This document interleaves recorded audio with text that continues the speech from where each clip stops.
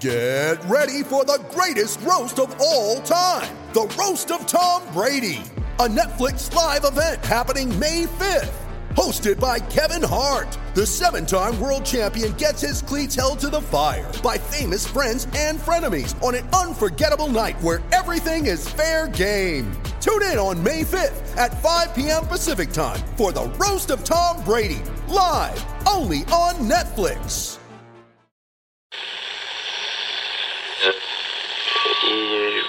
Empire.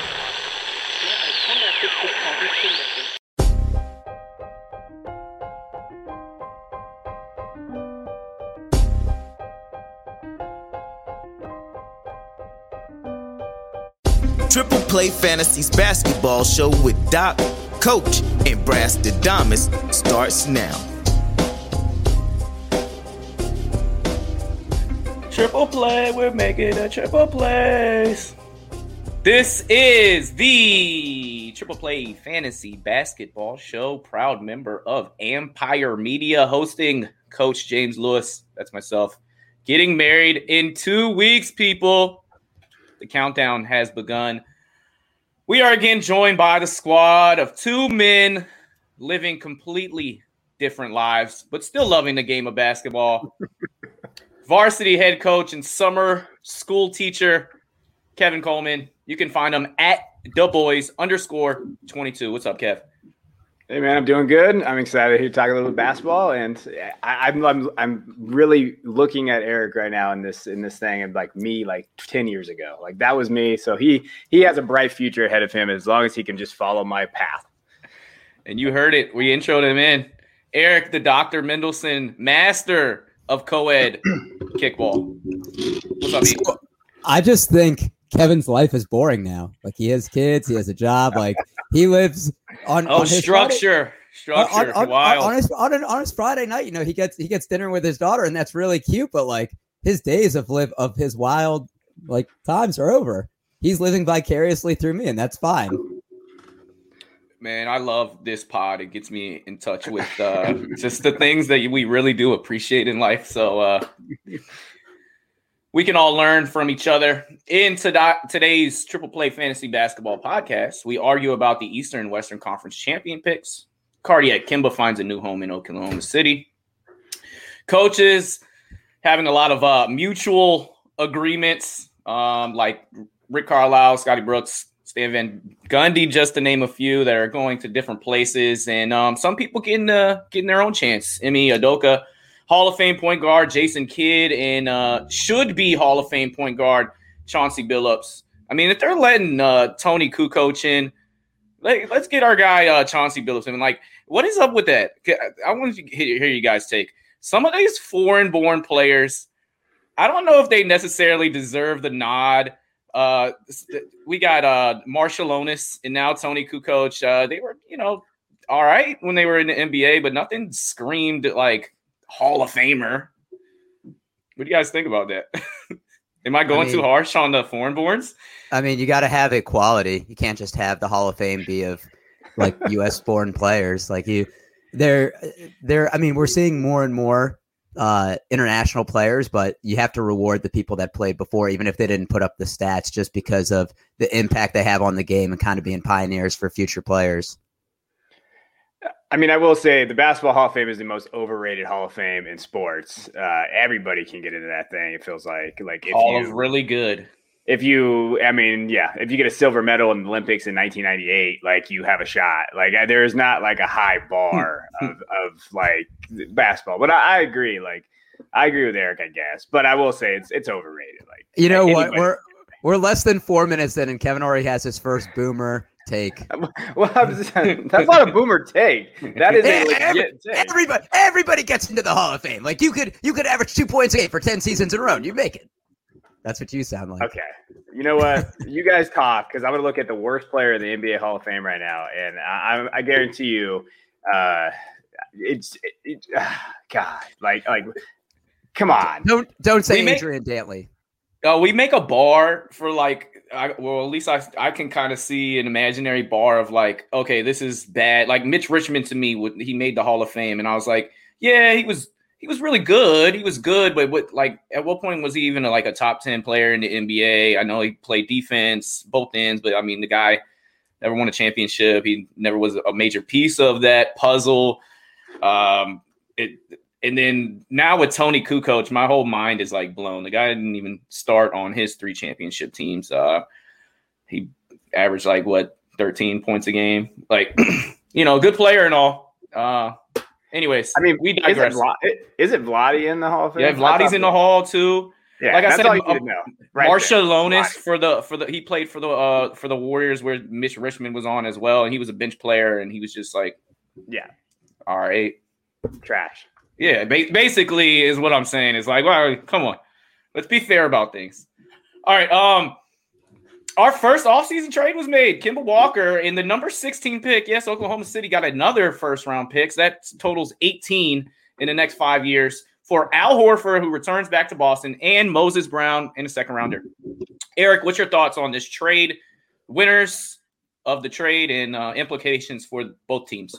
So I think it's very interesting that Al Horford goes back to Boston, and I know it's to match salary, but when they tried getting Drew Holiday to replace Kemba, that basically signaled the end of that. And as much as I hate Boston giving up a first-round pick, if they really think that they can have a shot of contention with Tatum and Brown, then you can't have Kemba be the third option. He's just inconsistent at this point in his career. Injuries are starting to catch up. It seems like all he does is shoot 9 threes a game. He's not the facilitator we thought he was. So I think Moses Brown has some upside. They probably weren't going to use that pick anyway. I mean, this is Brad Stevens' first move as a GM, so maybe this is a sign of more things to come. I think the winner, once again, is Oklahoma City in the short run, but we have to see what they do with those picks. Just because you have 18 in the next 5 years doesn't mean that you're going to hit on them.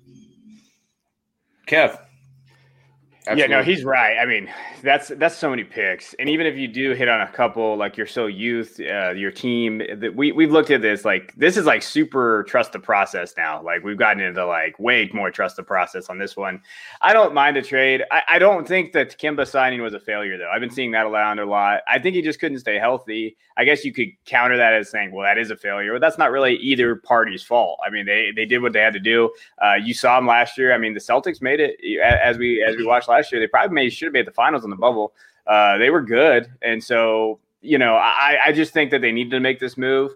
But it'd be interesting to see how the Celtics kind of rebuild with the cap space that they have or not have. And that dynamic, can Brown and Tatum coexist together? There's a lot of things that they're going to have to answer, a lot of questions. And I would probably trade one of those, but I know they're probably not going to. And I like the trade for both parties. Doc's right though; they got to hit on these picks. They got unlucky this year with the lottery balls dropping. But the future is Jaylen Brown and Jason Tatum, and Kemba not knowing if he's there or not. I mean, perennial All-Star for a couple years there is you got that in your back mind. Is he going to come in? And it just wasn't the greatest of fits. The injuries were unlucky. One reason I like him going to Oklahoma City is they're in the tanking business and they will shut him down. There's not going to be the force to all right, come back into the lineup. Well, we need you for the playoffs. They're just going to sit him down for the whole year. See what happens in 2023, maybe. Boston, I like the move because one, Al Horford is a good fit with this team. He can really stretch the floor. He's a veteran presence. He was playing really good basketball for Oklahoma City. I'm on my fantasy team, and he was putting up big numbers. So he can still play. He does take care of his body, and he's one of the best professionals that we have. His contract has less years on it than Kemba. So I think they're just trying to free up some money so that way they can address some free agency going forward. So they're getting ahead of the curve. I think Kemba's deal has 3 years on it. I think Horford's has 1. All I know is it has less years, and it should open up the banks a little bit, and that's why I like the trade for both people. And who knows, the Thunder's probably going to get some foreigner that we don't know about at pick 18, and it may work out. Who knows? He'll make the Hall of Fame. And if he averages 11 for 3 seasons, he'll make the Hall. Oh, that's hilarious. All right. Let's talk about the hottest topic in the playoffs, and that is Kevin Durant and Scottie Pippen are beefing. All right. We're going to talk about whose side you're taking. Scottie Pippen, just to go over some of the quotes. This is on Kevin Durant. Has he surpassed LeBron? Nah. He tried to beat the Milwaukee Bucks instead of utilizing his team. LeBron James would have figured out how to beat them. KD is a shooter, a scorer, but he doesn't have what LeBron has. KD in return. Didn't the great Scottie Pippen refuse to go in for the game for the last second shot because he was in his feelings? His coach drew up a play for a better shooter. All right. Who you got? Kev, whose side are you on? I mean, Kevin Durant won with that last quote because I think that's hilarious. I mean, there's nothing Scottie Pippen can say. Like, there's nothing he can do about that. Like, when we talk about, hey, you didn't go in the game. Everybody saw it, especially last year with the documentary about Jordan and the Bulls. Like, everybody it blew it up again. But I will say, Kevin Durant is the millennial athlete. Like, he gets in his feelings a lot. He responds a lot on Twitter. He is an interesting athlete to get cover. As a psychology teacher, it's interesting to watch him and like how he kind of persuades himself because he doesn't care what people think, but he also cares what people think. Like, it's a weird dynamic with him. Jalen Rose called him the people's champ. I don't know. I know the people hate him too. Yeah, Jalen, go get 81 put on you by Kobe again. I just think that I think that that's so unnecessary. I don't like Jalen Rose, but I will say, I think that Kevin Durant has some issues, and I think he's in his feelings too because people are always going to say that he couldn't win those rings without the help that he had and with Golden State, what he did. Like, I think that that's going to be a constant thing in him. And I think with these kids and these athletes kind of where they're at right now, I think they care about that kind of stuff. But KD won this argument with that quote. I think Scottie Pippen is a little bit out of touch. Some of the things that he says is wild. I know Paul Pierce kind of does the same thing and like, okay, yeah, you're Hall of Famers and you're great players, but sometimes they just seem out of touch with things. And I'm curious to hear Doc's take. Who you got? I mean, they're both right. Like, Scottie Pippen is right that I think, as great as Kevin Durant is, he's never been the Batman on a winning team. He's always been a Robin or, 1B to, Steph Curry's 1A. Same with Scottie Pippen. He was the Robin to MJ's Batman. But, KD did end him. I just think it's funny. Like, I'm not a LeBron fan as a player, but he gets so much, like, flack from the media, and he's a really good human being. But I feel like we don't criticize Kevin Durant nearly as much as we should. Like, he has burner accounts. He literally, like, anytime anybody insults him, will go back. Like, that's not really a good role model. Like, it's something where we find entertaining, but for people that like look up to him and it's like, oh, I don't know how to take criticism. I'm a top athlete in the world. He could just be the bigger person and not say anything. He always feels the need to clap back. He did win this argument, but I just think, like, once again, this looks really bad for KD. Like, literally last month, he's telling Michael Rappaport that he's gonna bang his wife in front of him. Like, he just needs to stop because I think this is gonna hurt his image. He's gonna do something really bad one day that's gonna be really tough to recover from. And he doesn't care. And really, like, we can all see it that he is the second best player in the world. I mean, you guys can argue whatever you want, but LeBron James is still, like, the reigning Finals MVP. And after that Game 5 performance, to me, which was probably Kevin Durant's greatest performance to date, everyone was ready to give him the crown and say he is our best player in the league. Then, 2 games later, they lose Game 6. They lose Game 7 on their home court. And Kevin Durant airballs at the buzzer. He goes 0 for 6 in the overtime period, which, he was spectacular. He had 48 points. He was amazing, but when it counted, he didn't do it. So I think with that, we need to take a step back as far as rewarding him that until he does get back into the championship, win one. And with the Nets, it's going to be a different situation. He was the best player on that Warriors team. I know it was Steph Curry's team, and he walked into a 73-win team, but he was really, really damn good. It's hard to judge his legacy because we think of him, or at least I think of him as, like, potentially this is a top 10 player of all time, and he could even be higher. But it's hard to kind of rate it because he went to the Warriors and he didn't just stick with OKC. And now he's on his super team. He's got to win more. He's also got the injuries. But Team USA, he just loves basketball. He's going to get back out there, and I think he's going to lead Team USA to a gold, and that's going to be another feather on the cap. So it's interesting, but yeah, dude, grow up. Like, you don't need to get in a fight with every single person and going back and forth with Scottie Pippen. I bet he's in the DMs like, oh, what happened with your wife? I guarantee KD is doing some undercover Bama-ness. But we're going to move on and get past the appetizer and get straight to the medium rare porterhouse. That is NBA Conference Championship playoff talks. Who you got? We're mid. We're kind of in between the games, and we're going to start with the Western Conference. And the 4-seeded Clippers are playing the 2-seeded Suns. Suns take game 1 behind Devin Booker's 40-point triple-double. Gets saved by Paul George. 2 missed free throws, leading to DeAndre Ayton's valley oop in game 2. And the PG-13 takes over game 3, dominates at home with a masked D-Book, a rusty CP3.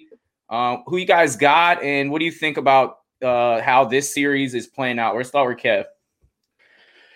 Yeah, I think that it just comes down to, can CP3 kind of get that rust off after the COVID stuff, and Booker come back from that face injury. And I still think the Suns are the favorites because I just don't trust Paul George. So I'm going to continue to not trust Paul George. I'm going to go with that.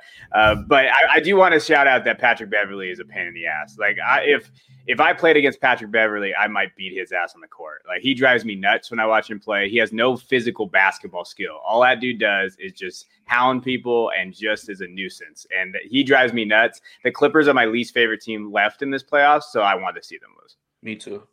Doc? I have the Suns in 6. First of all, they have home court advantage. They don't look like they can be beat at home. Like, I know it came down to the final possession, game 2, but they were dominating for most of that game. Paul George got extremely hot, and the Suns had a little bit of a mental meltdown. Can I just say that I hate technology and instant replay? Like, the last minute of the game, and I probably sound like Kevin saying this, the last minute of the game took 10 minutes. Yeah, it took 10 minutes. And if you think about it, like, them looking at the instant replay gave the Suns the opportunity to drop that play. Free timeout. Yeah, it's a free timeout, and it's just like that's literally the difference between the Clippers winning the game and then losing it on that last second. Obviously, if Paul George hits his free throws, it's a different story, but we're going off the narrative of the instant replay. Even though D-Book is masked and CP3 is rusty, once again, I think they just have so much depth. They play with so much energy. It's just going to be really tough to beat them. They're already up 2-1. I think if they can steal a game in LA, it'll be over. Yeah. And I think you picked the game that they're going to steal is game 6 because it would be on the road. It's crazy. The Clippers have been masters at the adjustments, and you got to tip your hat to the Coach Lou on that. They've lost the first 2 games of all 3 of these matchups that they've had so far, and they've come back and they've won all those series. I think that it's all dependent, like the Clippers' future is all dependent on if Kawhi Leonard comes back. Without him coming back, I don't see them having enough firepower. Currently, I have the Suns in 7. So I still have, a little bit of hope for the Clippers, but I just think this is going to be CP3's shining moment and at home game 7. I don't see them losing at home either. And so I don't know what that means as far as they're already up 2-1, but I guess they won the first 2 games at home. Yeah, I just see the home team winning, them coming back in game 7. And I think the whole NBA community is kind of rooting for this team, but they do have the best home court advantage in basketball. You got to love Mikal Bridges. You got to love what Jay Crowder's bringing to the floor. And Campaign has done a great job in off the bench or even starting for CP3. But I think he shakes off the rust. I mean, you're not doing anything for 11 days coming off COVID. You kind of expect that, but you didn't expect it from D-Book. And with the mask, that clearly was messing with him. And he's talked to Rip Hamilton about how to play with the mask. And maybe he taps into his inner Kobe, as everyone's comparing him to these days. Going forward. Hold on. I got a question for Doc because I actually do kind of respect his basketball opinion. Oh, no. This just in. That is the only compliment.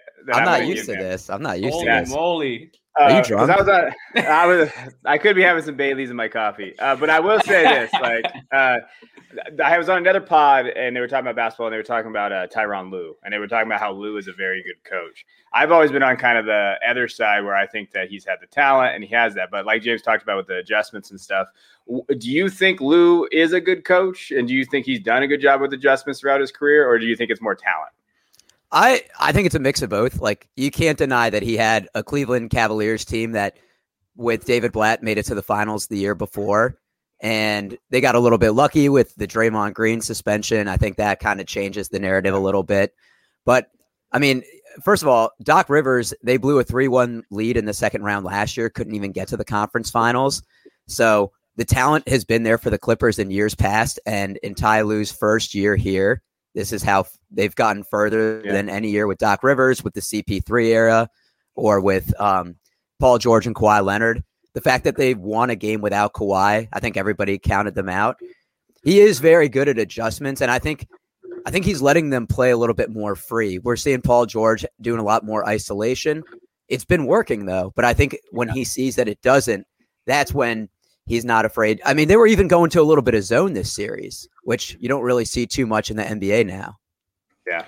I think he's one of his great qualities as a coach is he's a master at the right lineups and the right players playing. Reggie Jackson has been spectacular this playoffs, and that's a hard decision to make when you have Pat Beverly and you have Rajon Rondo, like who you're going to go with. And he's decided to put Reggie Jackson in the forefront of that lineup, and he's stepped up and played really well to a guy that's really been a very inefficient shooter his entire career, is playing some really good basketball. And I think this is an underrated point. Players want to play for him. Like, and we look at the Hawks when we look at the Hawks this year when they had Lloyd Pierce, and Lloyd Pierce literally threw Trae Young under the bus for that foul, for like trying to draw fouls and ruining the game. And then Nate McMillan comes in and is like, "Hey, this is your offense, take over." And now the Hawks are tied 1-1 in the Eastern Conference Finals, and the players look motivated. I think same with Ty Lue. You hear great things about him. People really respect how much time and effort he puts in. So I think that's an underrated point that people don't really talk about. Yeah, in the doc and PG-13 relationship has been documented that it was sour. It was really bad, and you saw the type of performances he was doing last year in the playoffs, and he's looked like a completely different playoff P this year. And I think a lot of that has to do with your head coach believing you and putting you in the right spots and just empowering you. And we've seen, like you just pointed out, Nate McMillan empowering Trae Young and vice versa in that entire Atlanta Hawks team. So we're going to move on, unless you guys have something else to chime in on. We're going to move on to that matchup, and that is the 5-seeded Atlanta Hawks behind the feisty, fiery fireball that is Ice Trae Young, matched up with the 3-seeded Milwaukee Bucks. Now are probably the favorite to cut down the nets. We saw the Hawks take game one. They've won game one on the road in every single series. Shout out to them, because that's just incredible. It's only been done by, I think, 3 other teams in NBA history. Bucks blow out the Hawks in game number 2, locking it up. But Atlanta technically stole home court. In this one, who you got for the Eastern Conference Championship? Doc Mendelson. I said Bucks in 5 before the series starts, and I have to stick with it. Trae Young is really good, and believe me, I have been a Hawks fan this entire year. I don't want to say the offense is gimmicky, but it's a little gimmicky. And I think if you can figure it out, like the offense runs through Trae Young, like he's a shooter, he's the distributor. If you get the ball out of his hands, nobody on the team, I mean, we saw Kevin Huerter have that amazing game 7, but I don't think anybody on that team can consistently create their own shot. There's a lot of people, Danilo Gallinari, Bogdanovich, Kevin Huerter, that depend on the high pick and roll and Trae Young to get them the ball for open shots. Clint Capella is, once again, a pick and roll kind of guy. I think John Collins is the only other guy that can really create his own shot. So I think if you stop Trae Young, if you body him up a little bit, maybe if you put a longer defender like Middleton or Giannis on him, or even trap him up when he gets after half court, that really slows down Atlanta's offense, and I don't think they have the playmakers to overcome it. So you don't see Atlanta winning another game? Nah. Kev? I think they got a little exposed last night in the game that we watched. Yeah. I think when you saw kind of what happens with the thing is Milwaukee is going to do a very good job of kind of shutting down, I think, Trae better than what Philadelphia was able to do. And I think that they have those long athletes. They have that ability to kind of defend. And you can't take it away that Milwaukee, they came out of that series with the Nets emotionally drained. So that first game, you saw what happened, and the Hawks were ready to go. That's one of those games that I don't think the first game is what you need to look at to see, okay, how's this game going to look? How's this series going to play out? I think that second game is more to the median. And then, okay, now let's see if the Hawks can rebound. But man, Trae Young is freaking good, and I love watching him play. Like Doc was on that. Like he knows. I had my concerns about Trae because of his maturity and stuff, but that dude's just balling, and I love how he just plays the crowd and he just says "F you." Like I've loved him this whole playoffs. Like he's probably been my favorite athlete this whole playoffs. Why couldn't he do this in the regular season? If he had won MVP, I would have won like $3,000. Oh, there's Doc. There's the Doc we know. There we go. Betting Doc Mendelson. And he's like the people's champ of heart. Like he is a complete showman. I think the shimmy, he did shake Jrue Holiday out of his boots on that play, and just took his time. And the 48, 11, and 7. It just is absolutely incredible. I think that the fireball gets one more, but I see this over in 6 in Milwaukee's favor. I think yesterday showed a lot. I think Jrue Holiday showed a lot defensively against Trae yesterday and really had a focus of, I'm going to put him on shackles. Whereas in game 1, he's kind of going heads up with him. I think he had 33, 34 points. And yesterday he kind of took the onus of, I'm going to take this to a whole different defensive level. Also, Chris Middleton shot off. I think he was 6 for 23 in game number 1. And then yesterday he kind of came back to normal, and he's been really good. I know, Kev, you don't really like him particularly too much, but I think with Jrue Holiday, it opens up a whole different role for him as because he can really get his own shot, but you don't want that happening a lot over time. And Jrue Holiday's kind of decision making has been better. But man, you got to tip your hat. Chris Middleton has been really, really good, especially against the Brooklyn Nets when they were down. His game 6 and 7 performances were off the chart. Atlanta got Cam Reddish back yesterday. They kind of sorely need some wing help because Bogdanovich is dealing with a knee issue and he's hobbling around the court. Like, you got to tip your hat that he's soldiering it out, but he's not his normal self. And of course they lost DeAndre Hunter for the rest of the playoffs. So they're just going to have to lean on Huerter to kind of step up a little bit more. John Collins has been impressive on a contract year. I want to kind of go around. What do you guys think about John Collins' playoffs? Because he hasn't been under the lights, and people question whether he's a winning player or not. And he's been able to play with Capella, and it looks like he's due for some money this offseason. Doc, I know you love some John Collins. Yeah, I mean, he fits perfectly in today's NBA. You could put him at the 3, 4, or 5 because he can shoot the 3 ball. He can rebound. He has an inside presence. He took a gamble on himself by turning down a 4-year, $90 million extension last year. Says, I think I'm a max player. And, I think the further that teams get in the playoffs, the more exposure they get. And, I mean, he's obviously the number 2 option to Trae Young. So good for him. He's going to get paid, probably not by Atlanta. Yeah, I mean, for me, John Collins is max contract Collins now. Like, I think that's what he's going to do. I think he's played his way into it. And, hey, he bet on himself, right? Like, that he did it, and he showed what he deserved. Now, I think the question mark for him is will he be able to take that max contract and live up to it? I think that's the storyline we watch, and will a team be willing to bet on him? But I think there's going to be some teams out there that see his potential and go there. And I've seen a lot of different news. Like, I've seen the Spurs get thrown out. I've seen a lot of different guys. That was my team before the season started. The Spurs?